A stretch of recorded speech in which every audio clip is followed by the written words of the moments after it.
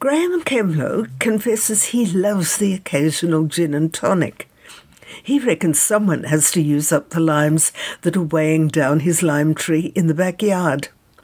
But he did discover a Coronation Gin has been distilled by Underground Spirits in Canberra in honour of Charles III. Claudia Roughley, General Manager of the distillery, told Graeme it contains 14 ingredients, one for each member of the realm, where Charles is still head of state. Claudia, welcome to Travel Writers Radio. Hello there, Graeme. Thank you for having me on. Well, a chill morning in Canberra, is it? Not quite. Always. It's not a gin and tonic day. Morning? No. Post-Anzac Day, we've all got the heaters on. Right. It's, I know the feeling. Yes. I do know the feeling. Canberra certainly lets you know you're alive. Indeed. Now, Claudia, is it unusual for a female distiller to be out there, out and about? I know gin's becoming more popular by the minute. There seem to be distilleries all over the place now. But yeah. How did you come to do it?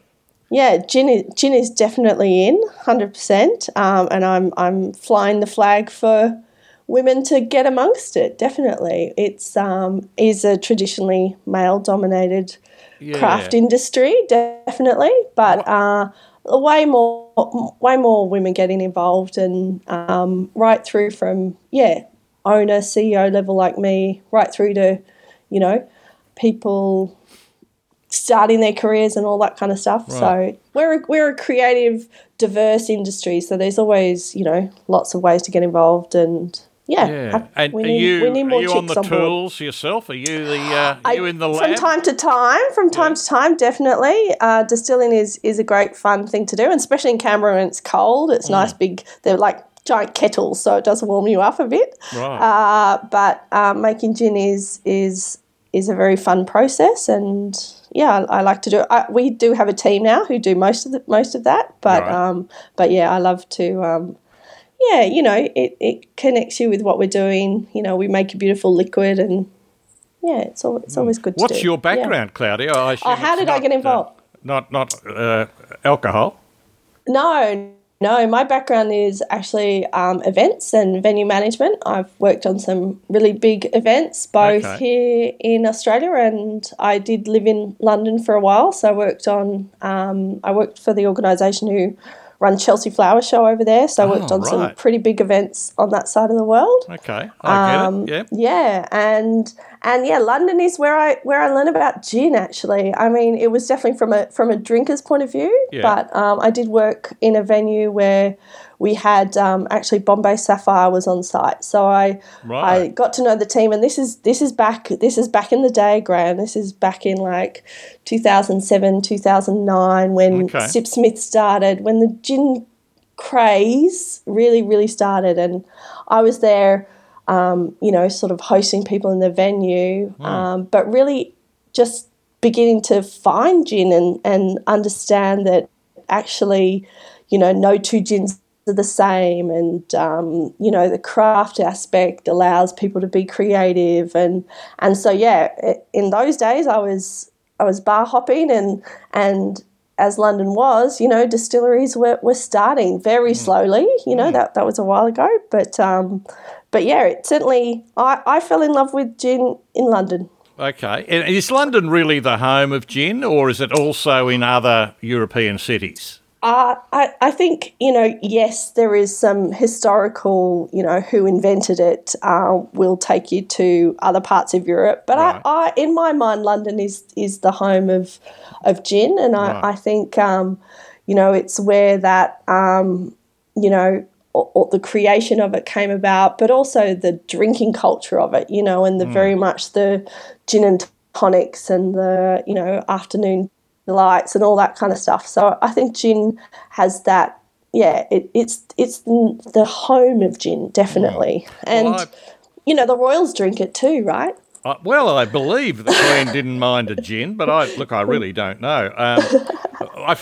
It's interesting to me that you should be coming out of Canberra with this, because when I worked in Canberra as a reporter in the 70s, political reporter, it was more about beer and we were just starting to get our heads around wine. It wasn't something that you drank out with a brown paper bag around it. It was starting to come out of the paper bag, Gin was not something I was aware of there. No, well, to be fair, so our distillery, we started back in 2017 and we were the third distillery in the ACT. So not many. I think we're into double digits now. There's certainly more and more appearing every year, which is great. It's gin in Canberra has not been around for very long. So, we're in our 7th year now, and but it's a wonderful craft, process that we have. We started it with real innovation. We've got a special process that we invented at Underground that we apply to our distiller, to all of the spirits that we make. We call it cryofiltration. It uses really cold temperatures and really fine filters. So we're removing impurities at a really fine level, and it makes all our spirits super smooth. So they're enjoyable to drink, and they take flavour really well. So, Gin has got to be absolutely crystal clear, doesn't it? It's not a drink that you'd want to swallow if it was cloudy. No, exactly. Oh, no. I mean, there are pink gins and people put colour in them these days and all that kind of stuff. But you want purity. You really want to. It's the look as part of it, isn't it? How it looks in the glass. Definitely. Yeah, totally. Now, Underground. Where did that name come from? Are you a bit on the lowdown? Oh, definitely on the lowdown. We like to think when we were started, we were really sort of flying under the radar, sort of, not really known, and being one of the first who sort of, maybe doing something a bit on the edge. So Underground seemed to fit really nicely. But you were paying your duty and all of that. Oh, we do. We are very law-abiding. We're in Canberra, for goodness sakes. Yes, absolutely. Yeah, you got plenty of people to be chasing. Plenty of people to watch over us. So absolutely. Now, this particular potion that you put together for Charlie. Tell us about it. I notice it's got a lot of ingredients which sound interesting. Oh, yeah, it really does. I mean, something different. It is a historical event, and for us, gin is storytelling. So it's a story to be told, and gin is a great way to commemorate things, tell stories. And as I said earlier, London gin, it's the home of gin for me. Right. So, What I was intrigued with was that I think I counted 17 ingredients, and is there one for every Commonwealth country? Is that what it looks like? No, sort of. We went down actually one for every country in the realm. So the realm is different to the Commonwealth in that. Oh, is it? The king is actually the head of state, yeah. So, okay. So we're one slightly of them. different. Yeah. We are one of them. Are one of those at the moment, correct. Yeah. Right. So because there are obviously huge numbers in the Commonwealth, to narrow it down, it was Stuart Dobson is our distiller at Underground, and this was his idea, and he thought, oh look, I'm going to research the realm and find out where that takes me. And he was able to come up with for each of them, which there are 15. So because we've got to add juniper and our core ingredients. Correct. That's the rule, isn't it? Ain't the rule, correct? Yes, right. Correct. So for each of those, he researched and found out, things like allspice to represent Jamaica, because that's one of their staple, flavours that they use in a lot of their cuisine and culture and that kind of stuff. So bananas, really but you weren't going to put those in, were you? Well, no. Okay, so the number one rule of making gin is to make sure it tastes nice at the end of the day, right? So, definitely working out how all the flavours, that's right. And it's a long process. It doesn't just happen, you do have to, there is a lot of research into trial and finding which ones do blend together. So you have for a beautiful sort of a bit of a gin tasting like you have a wine tasting. It's a tough job. Right? Yeah, correct. Yeah. Well, do you have to spit it out, or are you allowed to swallow? it depends on what time of the day I guess you're doing it. Whether you've had lunch. Yeah, okay. Yes, so correct. I think overall you've sort of put a sweet, spicy mixture together, right? Yeah, there's some floral notes in there as well, and sort of so it's got some citrusy flavours when you really drink it. So, because it's got this lovely tangerine, which is representing, St. Lucia, and it's hibiscus for Solomon Islands. We've got sweet orange representing Belsize. So the flavour all is got this. There is spice to it, right. But overwhelmingly, I would say it's more heavy on the citrus and the sort of floral notes, actually. So do you think it's aimed at a bit more at Camilla than at Charles, have you? No, I think he's a nature lover, and I would picture that he'd be into, probably trying anything. I think he'd give it a go. If Are you sending a crate over there, or?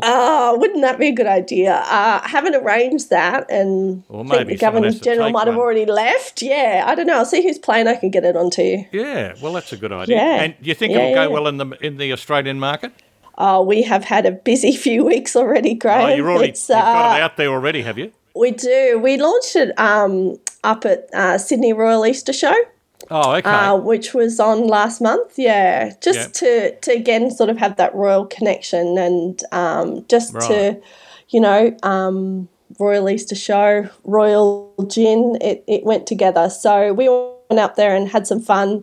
We we couldn't arrange Charles to turn up, so we had to get someone who looked like Charles to come and come and chat to us. So we had some impersonators turn up, which gave us a bit of fun. So you didn't find a Prince Harry anywhere there, did you? No, should have. I don't think anyone wants to impersonate him anymore. Possibly not. Look, it's a great bit of fun, obviously, but the serious business is you guys producing good quality product out of Canberra there. You obviously have another range of gin that is more traditional. What's your best-selling line? We have two beautiful gins that are in our core. We have our signature gin, which is award-winning. It's London Dry style, but a modern Australian gin. So our signature gin is beautiful. Right. And then we make a Shiraz gin as well, which is pink in colour, pink in colour because we work with the local region winemakers here. Yeah. Again, in the region, we're pretty well known for our cool climate wines. So Shiraz is pretty top-notch around here. So we get from the winemakers the barrels once they've aged their Shiraz, and then we fill them with gin. How long does it stay in the barrel? How long do you actually have around 3 months. Okay, so it takes up the colour. Just 12 weeks, takes off the colour, and it sort of rounds it off, brings in those, Shirazi notes and rounds off the gin, so it does taste like an aged product. Okay. So they're our core range. Otherwise, we've done some great collaborations. We're really lucky. We've worked with the Australian National Botanic Gardens here in Canberra and work with the horticultural team to actually forage the natives that are part of the collection. So Gin Maker's Paradise there, where we've been able to work with Banksias and midgeonberries and curryjongs and all sorts of wonderful botanicals that you've never heard of. Yeah. So we're pretty lucky here in Canberra. Where do our listeners find your gin? In all good booze shops or do you all deal good direct booze shops? Yeah.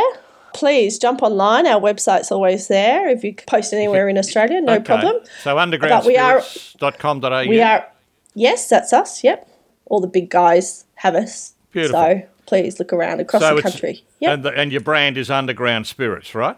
Underground Spirits, that's us. Yeah, beautiful. We make gin and we make beautiful vodkas as well. And we've got a really indulgent treat of a caramel vodka as well that just knocks people's socks off. Underground Spirits General Manager Claudia Roughley was speaking with Graeme Kemlo, and you can buy the gin online at undergroundspirits.com.au.